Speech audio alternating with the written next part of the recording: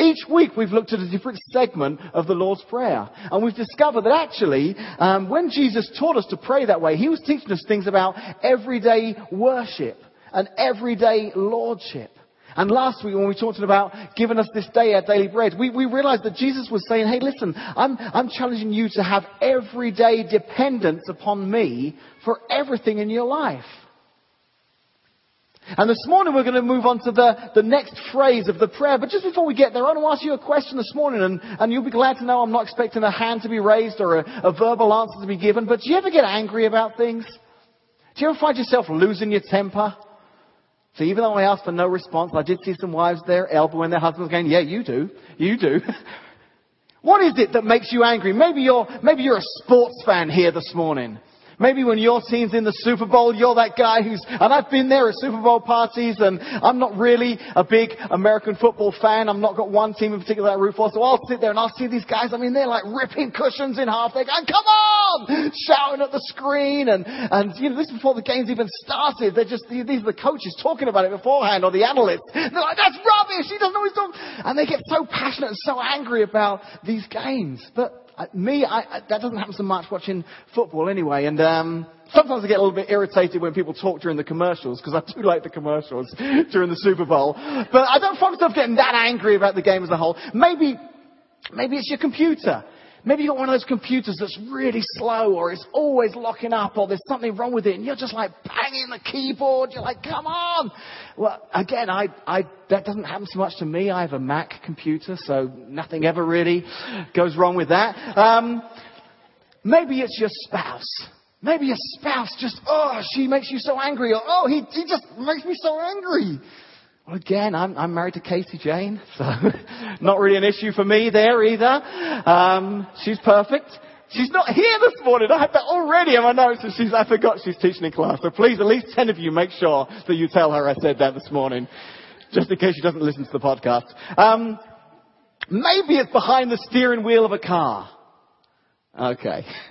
This is where I am guilty, I'm afraid. I tell you what. And it's not my problem. It's the other driver's problems, obviously. I mean, I'm driving. I'm in the fast lane. There's no other cars around. And I come up and there's a guy just sitting there in the fast lane. I'm like, dude, come on, pull over. Or you're at the lights and the guy in front just is not changed. And I find myself, and I've got to be careful now. Casey says, hey, listen, Dave, Pastor Dave. You've got to be careful now driving around Washington. I don't want to be that guy who just like overtakes because this car in front's driving like an idiot. I give them the stare and it's one of you. I'm like, hey, God bless you. That's why I pulled around. I knew it was you. I wanted to just make sure that we said hi. And then I ease back off the accelerator. But we get angry at the silliest little things sometimes, don't we? We lose our temper. And to be honest with you, we're laughing about it. But the truth is that probably some of us need to try and raise that freak out bar just a little bit. Some of us were at a 2 and we're losing it. And maybe this morning it's like, okay, maybe I could get to a 3 before I lose it. Maybe a 5, maybe a 10. Wouldn't that be fantastic? But we need to kind of push that bar up a little bit. But what do we do when the source of that anger, the source of that irritation isn't an inanimate object? What do we do when it's a person? Because this produces a different kind of anger. One that can actually do quite a lot of harm. And this week we're going to talk about that because Jesus brings up the subject. You see, this week in the Lord's Prayer, we come to this line and it says, forgive us our trespasses as we forgive those who trespass against us. And this week, this word, which is very cryptic this morning, although I thought it hadn't been muddled up there because the G and the I were together, the R-O-R-G-I. You've made it real easy on yourself, haven't you, Justin? Let's see if he gets it right. This word will spell, no pressure, but I'm going to stop talking so that everyone just watches you change the letters. That was a little bit of an easy one today, wasn't it? She said, Caitlin helped you out there this morning. She gave you 2. Forgiveness. Forgiveness is this morning's word. That's what we're looking at. And Jesus, that's what this particular line is about. Now, I know you may not realize that at face value because the line is, forgive us our trespasses as we forgive those who trespass against us. And really, trespasses, what's that about? You know, that's another thing we've learned from the Lord's Prayer. There's a lot of words that we've said each week that really we don't use on a day-to-day basis. I don't use the word trespass very often. Maybe it's been a while since you've even seen the word trespass. Normally it's on a sign in a field somewhere, no trespassing. So maybe if you're a hunter this morning, you've been out in a field and you've seen that. Maybe you've been out one night cow tipping. I don't know what you guys do. But you've been out and there you see that sign, no trespassing. And it means no entrance, no going beyond this point, no coming into this area. And in the context here, when Jesus is saying, forgive us our trespasses, what he's saying here is he's speaking about the many ways that we have wronged God. So when he's asking us to pray and say, God, forgive us our trespasses. Forgive us for the times that we've crossed the line into an area that we shouldn't have crossed. Forgive us, God, for the times where we've let you down. Forgive us, God, because the truth is this morning that none of us are perfect. Every one of us has fallen short. The Bible calls it sin. And that's basically what it is. The trespass is God set these parameters in place and we've stepped out of what's right and into what's wrong. And we've made a choice to do what the Bible calls sin. And Jesus is saying, listen, you have to come on a daily basis. You have to come and keep a real short record of wrongs. Come to God and say, God, forgive me for the wrongs that I have done. You know, the truth is here this morning, I'm not sure what brought you here this morning. Maybe you're a guest, maybe you're a visitor, maybe you've been coming regularly. But for those of us this morning who would call ourselves Christ followers, who have made that decision to follow Jesus and make him the Lord of our lives, this is a very important part of the prayer. Because this is really kind of the foundation of what it means to be a Christian. It's coming to that point in your life and saying, God, I recognize that I've tried to do this on my own. And I've fallen short. I've tried to be good enough and I keep messing up. I've tried to not do things wrong and I still do things wrong. And God knew that. God knew that for us to be perfect was going to be impossible. God also knew that there was a consequence for when we do things wrong. And so what God did was he sent Jesus. And Jesus came and he died in our place so that we can say, God, I've messed up a lot of times in my life. God, I'm asking you now, will you forgive me for the wrong things I've done? I acknowledge here that Jesus, he had to die in my place. That's what the Bible teaches, that Jesus, he took upon him when he died on that cross all the wrong things that we've ever done. He's saying, God, I recognize that. Forgive me, God, because I've done some wrong things. And I want my life to change. And my prayer is this morning that if you've never had that kind of conversation with God, that you would. That you would say, God, I've messed up. Forgive me my trespasses. I've fallen short. Please, God, forgive me. And I accept, I'm so thankful, God, that Jesus did what he did. And I want to live differently. And I know I'm still not going to be perfect. So Jesus, would you be the Lord of my life? Would you help me live my life for you?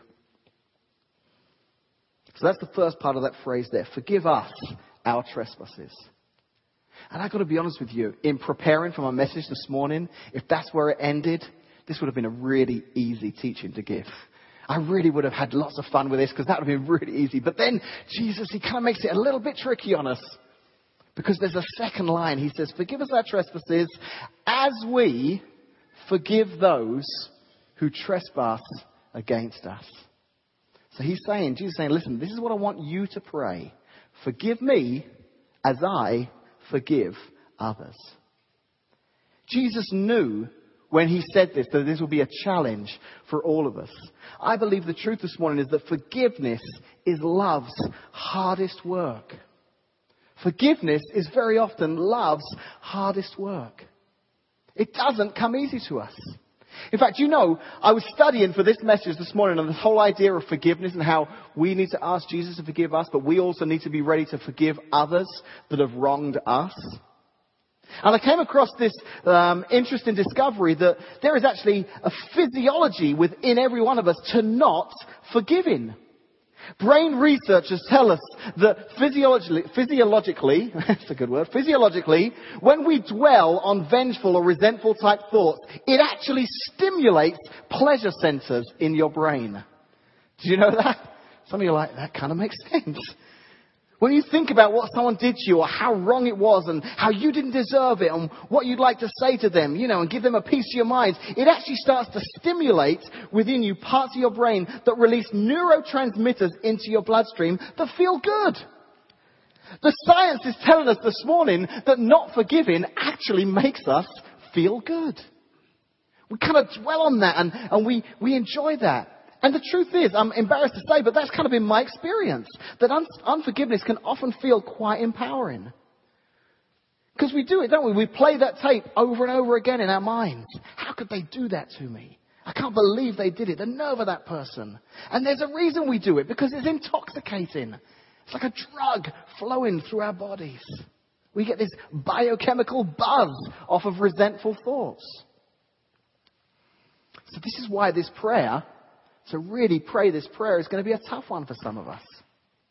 You know, there's an author by the name of Tim Keller, and in his book, The Reason for God, he shares this. It's going to be up on the screen. You can read along. He says, there is another option, however. You can forgive. Forgiveness is refusing to make them pay for what they did. However, to refrain from lashing out at someone when you want to with all of your being is agony. We have to come to grips with the reality that forgiveness really is an unnatural act for us. It's hard. It goes against the law of nature. It goes against our instincts. It goes against everything in us. It's incredibly challenging to move past the wrongs that have been handed to us and to actually forgive. And yet here it is, right here in this prayer that Jesus instructs us to pray. He only needed 66 words, but in those 66 words was this phrase, forgive us our trespasses as we forgive those. So Jesus has told us what we need to do. So this morning, I wanted to spend some time just looking at how we can do that. How do we do that? In our lives, when someone wrongs us, I understand what you're saying, Dave. You're saying that Jesus says we must forgive. But what does that look like? How do I forgive? What does it look like in my life? So to help me explain this, I'm going to turn to an author in the New Testament. He wrote quite a lot of the New Testament. His name was Paul. Now, Paul's an amazing guy. He wrote many of the books that we read in the New Testament, many of the letters to the churches of the time. And Paul, that wasn't always his name. Paul used to be called Saul. And Saul was quite an interesting character. You see, Saul, he wasn't always a Christ follower. We learn that actually the opposite is the case of Saul. Saul hated Christians. In fact, Saul, it was his job, his passion, everything in him was to persecute Christians, to have them arrested, to have them tortured, to have them killed even. And we read about Saul that one day he was going from one city to another, and on that journey he encounters Jesus on the road. Now that in itself is a pretty amazing story. It's even more amazing when you realize that this is many years after Jesus had actually lived on earth. So Jesus, who's died and risen again, appears to Saul on the road and says, Saul, Saul, why are you doing this to me? Now obviously, when the guy that you're out to persecute suddenly shows up and he's been dead a long time, you take note of that. You know, so Saul, that probably got his attention. Well, we read about Saul that it changed his life completely. So much so he even changed his name to Paul. He didn't want to be known as Saul anymore. So Paul, if there was ever anyone who understands forgiveness, it's this guy right here. He understood what it was meant to be forgiven by Jesus for doing some bad things to people in the name of Jesus. So what better person to teach on the idea of forgiveness? So Paul, he's writing to a church in a city called Ephesus. And we can read about that in the New Testament. It's called the book of Ephesians. And he writes this letter, and I want to just look at one verse in this letter. And it starts in Ephesians 4:31. It's going to be hard for us to read this morning, but we're going to read it together and we're going to work through this journey together. In Ephesians 4:31, Paul says, get rid of all bitterness, rage and anger, brawling and slander, along with every form of malice. So Paul's saying here basically, listen, if you want to go on this journey of forgiveness, there's a few steps you're going to have to take. The first is you're going to need to remove. There's some things in your life that come with that hurt, come with that injustice that took place. You're going to need to remove them from your being. He tells us to get rid of all these relational issues of bitterness and rage and anger and brawling and slander. And just in case he missed anything, he just says, and every form of malice. Get rid of it. But we sit at this point and say, well, how can we possibly get rid of all that when it's simply a justified response to something that I had no control over? This person, I'm the victim here.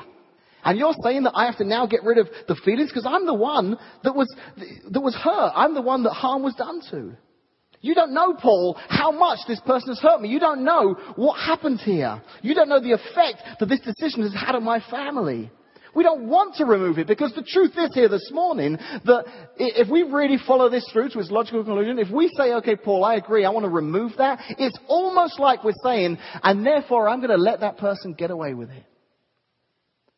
And that's why we hold on to it, because they hurt us. And if we were to remove it, it's almost like they got away with it.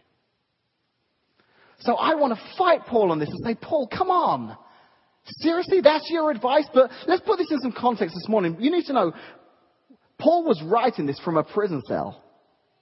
Okay, Paul was writing this. He'd been in prison for almost a year at this point. He was still waiting on a trial. He hadn't even faced a trial. He was preaching about Jesus, and he was arrested and put in prison.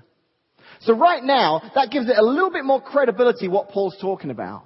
Because if there was anyone who had a reason to be mad, if there was anyone who had a reason to hold on to feelings of bitterness, rage, anger, I think it's the guy who's been sat in prison for the last year, still waiting for a trial. But here Paul is saying, no, listen, this is what Jesus has taught us to do. We need to be able to get rid of these feelings. Now, as well as getting rid of these feelings, we've then got to replace them with something else. So what was Paul's plan? What's his strategy to get rid of them? What does he want us to replace them with? Well, the verse goes on. It says, get rid of all bitterness, rage and anger, brawling and slander, along with every form of malice. Be kind and compassionate to one another, forgiving one another. In fact, this verse almost reads in such a way as to say, listen, you want to get rid of that stuff? Then here's how. You need to forgive. It's like a formula. This stuff in your life is bad. Here's how you get rid of it. You forgive the person that did you harm.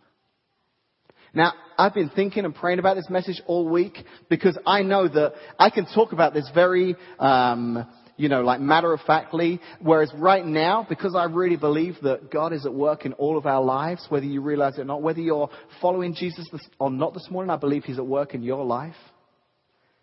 And right now, even as I'm speaking, I think some of you, it's stirring up emotions within you because you're personalizing this right now to situations in your life.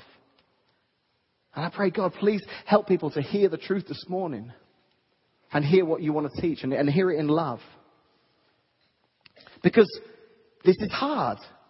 To forgive is almost like saying, I let you off. And the truth is, as I studied this more, I came to the conclusion that really, Paul is asking us to do something that we actually, some of us, cannot do. It's a bit like me coming to you this morning and saying, okay, I want you to run a mile this morning, okay? Every one of us, we're going to head over to the high school track. We're going to run around it. How many times? 4 times, yep, thank you. I kind of looked over in the athlete section there, thank you. But thank you for the answer from this section. Okay, so 4 times around the track, and I want you to do it in 4 minutes. Now, some of you might be like, actually some of you, maybe like one of you in this room could say, yeah, I could do that. And that's what it feels like. It's like Dave just saying, forgive that person for this. That's like telling me to run a mile in 4 minutes. It's impossible. I can't do it. But what if I was to tell you this morning, okay, the goal is to get a mile in 4 minutes. So you can't run it. What if I gave you a bike? Would that help? Some of you are like, okay, I could probably do a mile in 4 minutes on a bike. Some of you are still looking like, I'm not sure. Is it downhill? Because that's, I might be able to do a mile in 4. How about a car? How about I let you borrow my car this morning and the same challenge comes out? I want you to do a mile in 4 minutes. I'm pretty sure every one of us this morning could do a mile in 4 minutes if we had a car. That's what I came to discover about this morning. Jesus is asking us to forgive one another, but He's not saying, hey, and it's up to you, you figure it out. I really believe that Jesus wants to help us to forgive one another. He's saying, I know you can't run a mile in 4 minutes. That's why I want to come along like a car and help you, because I want you to get 1 mile in 4 minutes. But I want to give you the tools that you need. I want to help equip you to be able to reach that goal. So when Jesus says, I want you to forgive those that have harmed you, He also says, and I'm going to help you do it. Because some of you aren't going to be able to do that in your own strength alone. There's a book I read when I was younger. It was called The Hiding Place. The Hiding Place was about a lady by the name of Corrie ten Boom. And I'd love to tell you lots about her story, but time won't permit. But just real briefly here, she lived during the Second World War. And she lived in Holland, and she was a Christian, a Christ follower, and she was really upset by what she was seeing the Germans do, the persecution of the Jews. So she started to hide Jewish friends of hers and neighbors in her home. She created this attic, and she was able to kind of disguise it. So throughout the war, hundreds of Jews escaped concentration camps because she was able to hide them in her attic at her house. Well, towards the end of the war, there was a Dutch informer who found out about this, and he told the Germans, and they came and they discovered it, and they actually arrested her and her family and put them in a concentration camp. She was in a camp called Ravensbrück for a couple of years during the war. During that time, she saw her sister die. She saw many awful things happen. And miraculously, she was actually released from that camp very close to the end of the war. And she says in the book that 1 week after her release, the Germans went through and killed thousands of people that were prisoners in that camp. And she believes the reason that God allowed her to be set free from that prison camp was because she was to preach the message of forgiveness. So following the Second World War, she traveled all around Germany and Europe, and she preached about forgiveness. She preached about how, as a Christian, she was able to forgive. Even though she'd seen some horrible things happen, she was able to forgive these people for what they had done. Well, in her book, she tells the story that at one particular meeting, it was probably very similar to this one. She was in Germany, and she was stood on stage, and she was talking about forgiveness, and there was quite a crowd listening. And at the end of the service, people would come forward and introduce themselves to her and say hi and just thank her for speaking such a powerful message. And she says as she stood there, she recognized straight away one of the guys coming towards her as one of those prison guards from Ravensbrück. This was several years after the war, but she said straight away every emotion from that experience came back into her. And I'm going to read from her book directly how she worked through that moment. The guard, he approached her. He says, "You mentioned Ravensbrück in your talk. I was a guard there."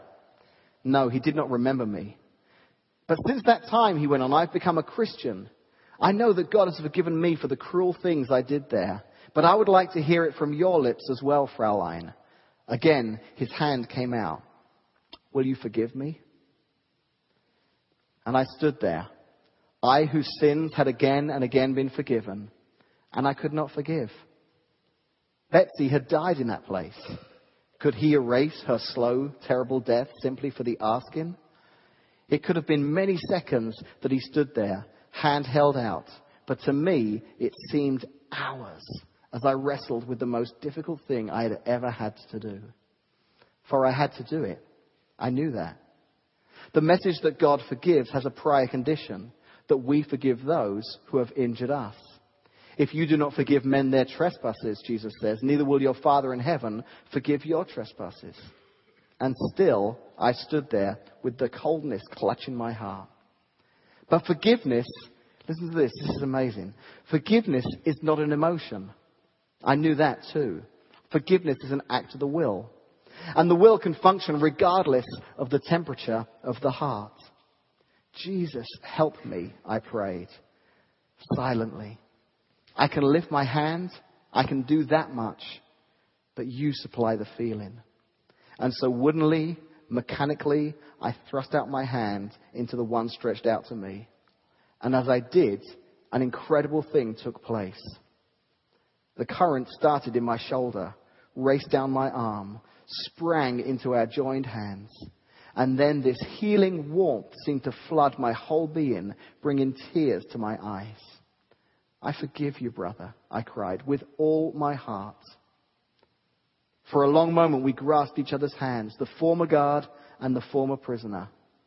I had never known God's love so intensely as I did then.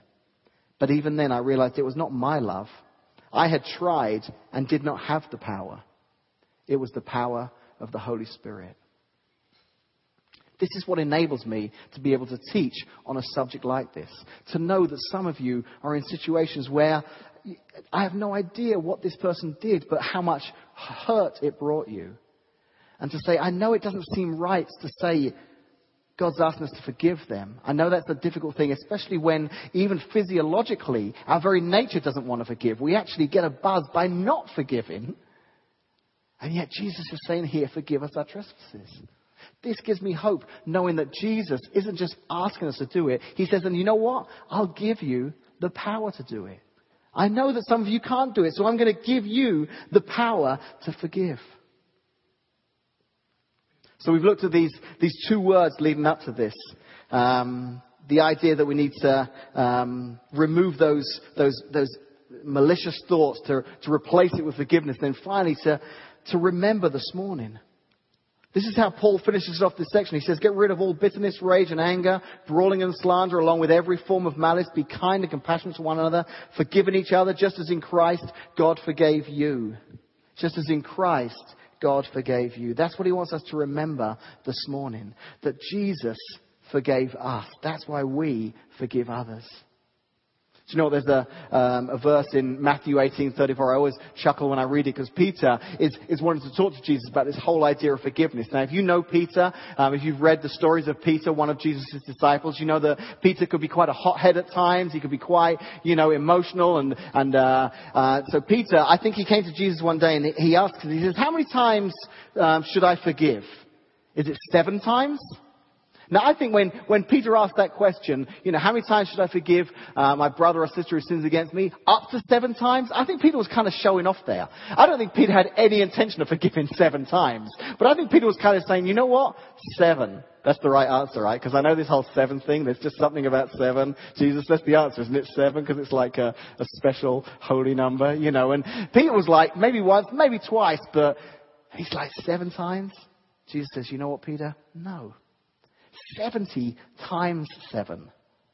In fact, you just keep forgiving and forgiving and forgiving. That's basically what Jesus was teaching Peter. There's no limit. You just keep forgiving. That's how forgiveness works. Now, again, as I was preparing for this message, I was like, well, what happens if this person keeps repeatedly hurting you? Now, I do want to stress this at this point because I think sometimes as Christians we think that to be a Christ follower you have to just lay down and take it. Jesus had that whole turn the other cheek, so I guess I'm just going to get beat up for the rest of my life. No. I believe God also gave us wisdom, and there are some boundaries that we have to set in our lives. There is someone that may have hurt you or some harm that may have come to you, and you need to actually create some barriers and some boundaries to protect yourself from being hurt like that again.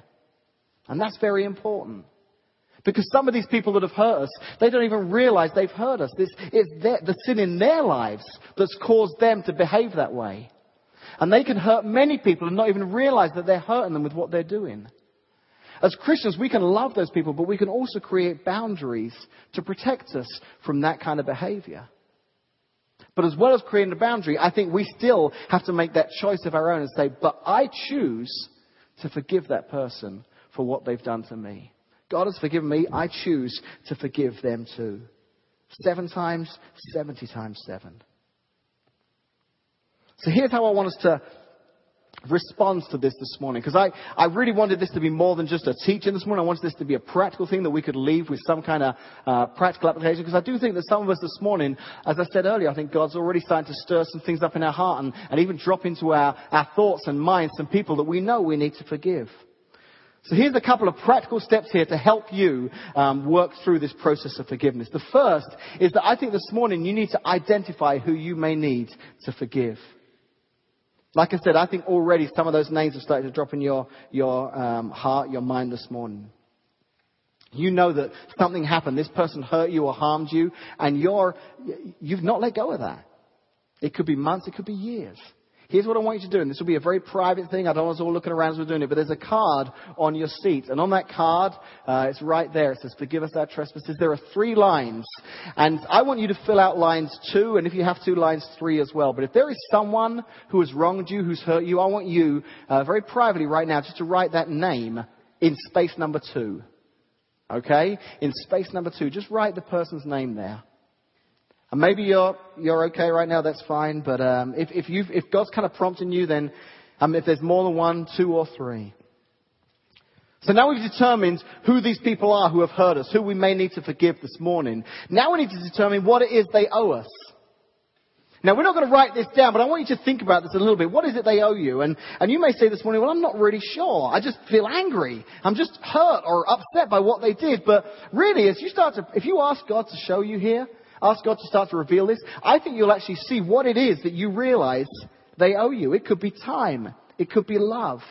It could be security. They denied you security that you felt you deserved. A chapter of your life. They actually owe you a chapter of your life. You've got to determine what that debt is, because it's one thing to say, I forgive you, but you've almost got to realize what it is I'm forgiving you of, from taking away that love, that chapter of my life. And then finally, we have to make that decision to cancel that debt. We have to say, God, that's the debt that I feel owed by that person. And this morning, as a step of forgiveness, I'm going to say, I cancel that debt right now. That person no longer owes that to me. I forgive them. Now, I don't even believe, maybe there's some of you here this morning, you need to actually physically have a conversation or write a letter. Maybe there's someone, from your past that you need to say, hey, they're very aware of the fact, we used to be great friends and we're not anymore. And they know that it was because of that our relationship was broken. And right now, they've actually reached out to me a few times, and I've been the one blocking that. I actually need to write a letter here. I need to connect with that person. And I suggest writing a letter just because sometimes we don't do very well face-to-face in the moment. Sometimes in a letter, you're able to really craft what it is you want to say. And you may need to write a letter and say, hey, I forgive you for what you did. I'm releasing you that debt. I forgive you here. Maybe you need to just write the letter and never send it. Because the idea in writing the letter isn't so much for them as it is for you. You need to sit down and actually see those words coming out of the end of your pen and hear yourself reading that letter.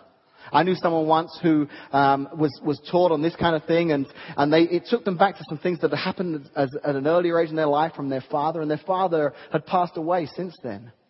But they realized that the pastor was teaching on this kind of subject that it was too late to forgive that person because he was no longer here. But they still had this baggage inside, so they still sat down and wrote a letter to their dad.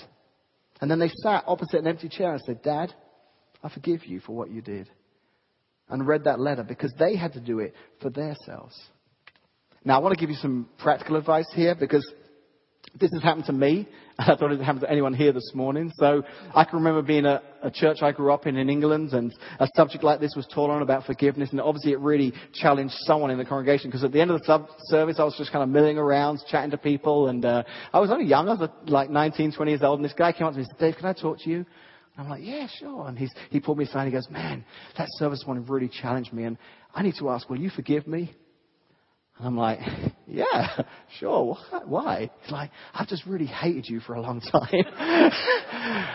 And I just need you to forgive me because God showed me that I was wrong to feel that way. And I'm like, oh, okay, I forgive you. You know what? He walked away feeling great that morning. Do you know who didn't walk away feeling that great that morning? Me. Still don't know why the guy hated me. I'm a good guy. I'm a nice guy. Something I said or did obviously upset this guy. So then maybe something that someone has done that's harmed you, they don't even know. You don't need to go to that person and say, hey, I forgive you. Why? Well, let me tell you why. We're kind of missing the point if you want to make sure that they know. That's missing the whole idea of the forgiveness thing here. Some of you just need to forgive and say, okay, God, help me to forgive that person. And then finally, after we've cancelled the debt, we've got to dismiss the case. We've got to put it behind us, say, God, even though I know there will come days and in the next few weeks and months where those feelings are going to come back, I know, because I wrote it down on a card, I know that I made a conscious decision to forgive that person. Some of you, Jesus is even going to help you like he did Corrie ten Boom to just release that debt and say, I am not going to carry that any longer. I forgive that person. Let me tell you, just in closing here this morning, and I'm going to use an analogy because you know I like analogies, why I think it's so important for us to understand that Jesus wasn't doing this to be mean. He wasn't saying, hey, I'm going to make life really difficult for you. I'm going to make you forgive people. He was doing this because he knew that unforgiveness hurts one person the most. Not the person who's harmed you, but you. So imagine you drove a car. I heard a story once of a guy. This car he had, it was an older car. It was a little unreliable. And one morning he went out to start it, and it was a stick shift car. And the battery had died. So he had jumper cables. He brought them and he jump started the car and it started and he got to work that day. And then when he went to leave work that day, the battery was dead again. So he had to get a fellow employee to come out and jump start the car. And this goes on for a few days, and he hasn't got much money, and it's an old car, so he doesn't want to put too much money into it. He figures this is probably going to be a very pricey repair to fix whatever's causing my battery to keep dying. So the guy lives on a hill, so he figures out that if I come home and come the other way to my house and park on the hill facing down, when I get out in the morning, I drive a stick shift car, I can just release the handbrake, put it in second gear, and as I roll down the hill, I can pop the clutch, and the car will start. That's true. If you drive an automatic, you may not have known that, but you can actually pop the clutch and start the car. So every day, he simply parked on the hill, and every day he was able to start his car. Or when he got to work, he was able to park in such a way that there was a bit of an incline and he was able to get out and kind of push it a little bit, jump in and get the car started. And this went on for months. He basically changed the whole way he lived his life to be able to start this car. Well, finally, you know what? He thought, I've had enough. I'm going to sell this car. It's driving me nuts. And a guy came to look at it and he said, listen, before you buy the car, I've got to be honest. I'm having this problem. And he described the problem. And the guy said, oh, well, pop the hood. Let me have a look at it. And he pops the hood and the guy goes, oh yeah, I see what that is. And gets a wrench, tightens a few things, starts first time. This guy's like, you're kidding. It was that simple. Here's why I tell that story. That guy had changed the whole way he lived his life. Instead of fixing the problem, he changed the way he lived his life just to work around the problem.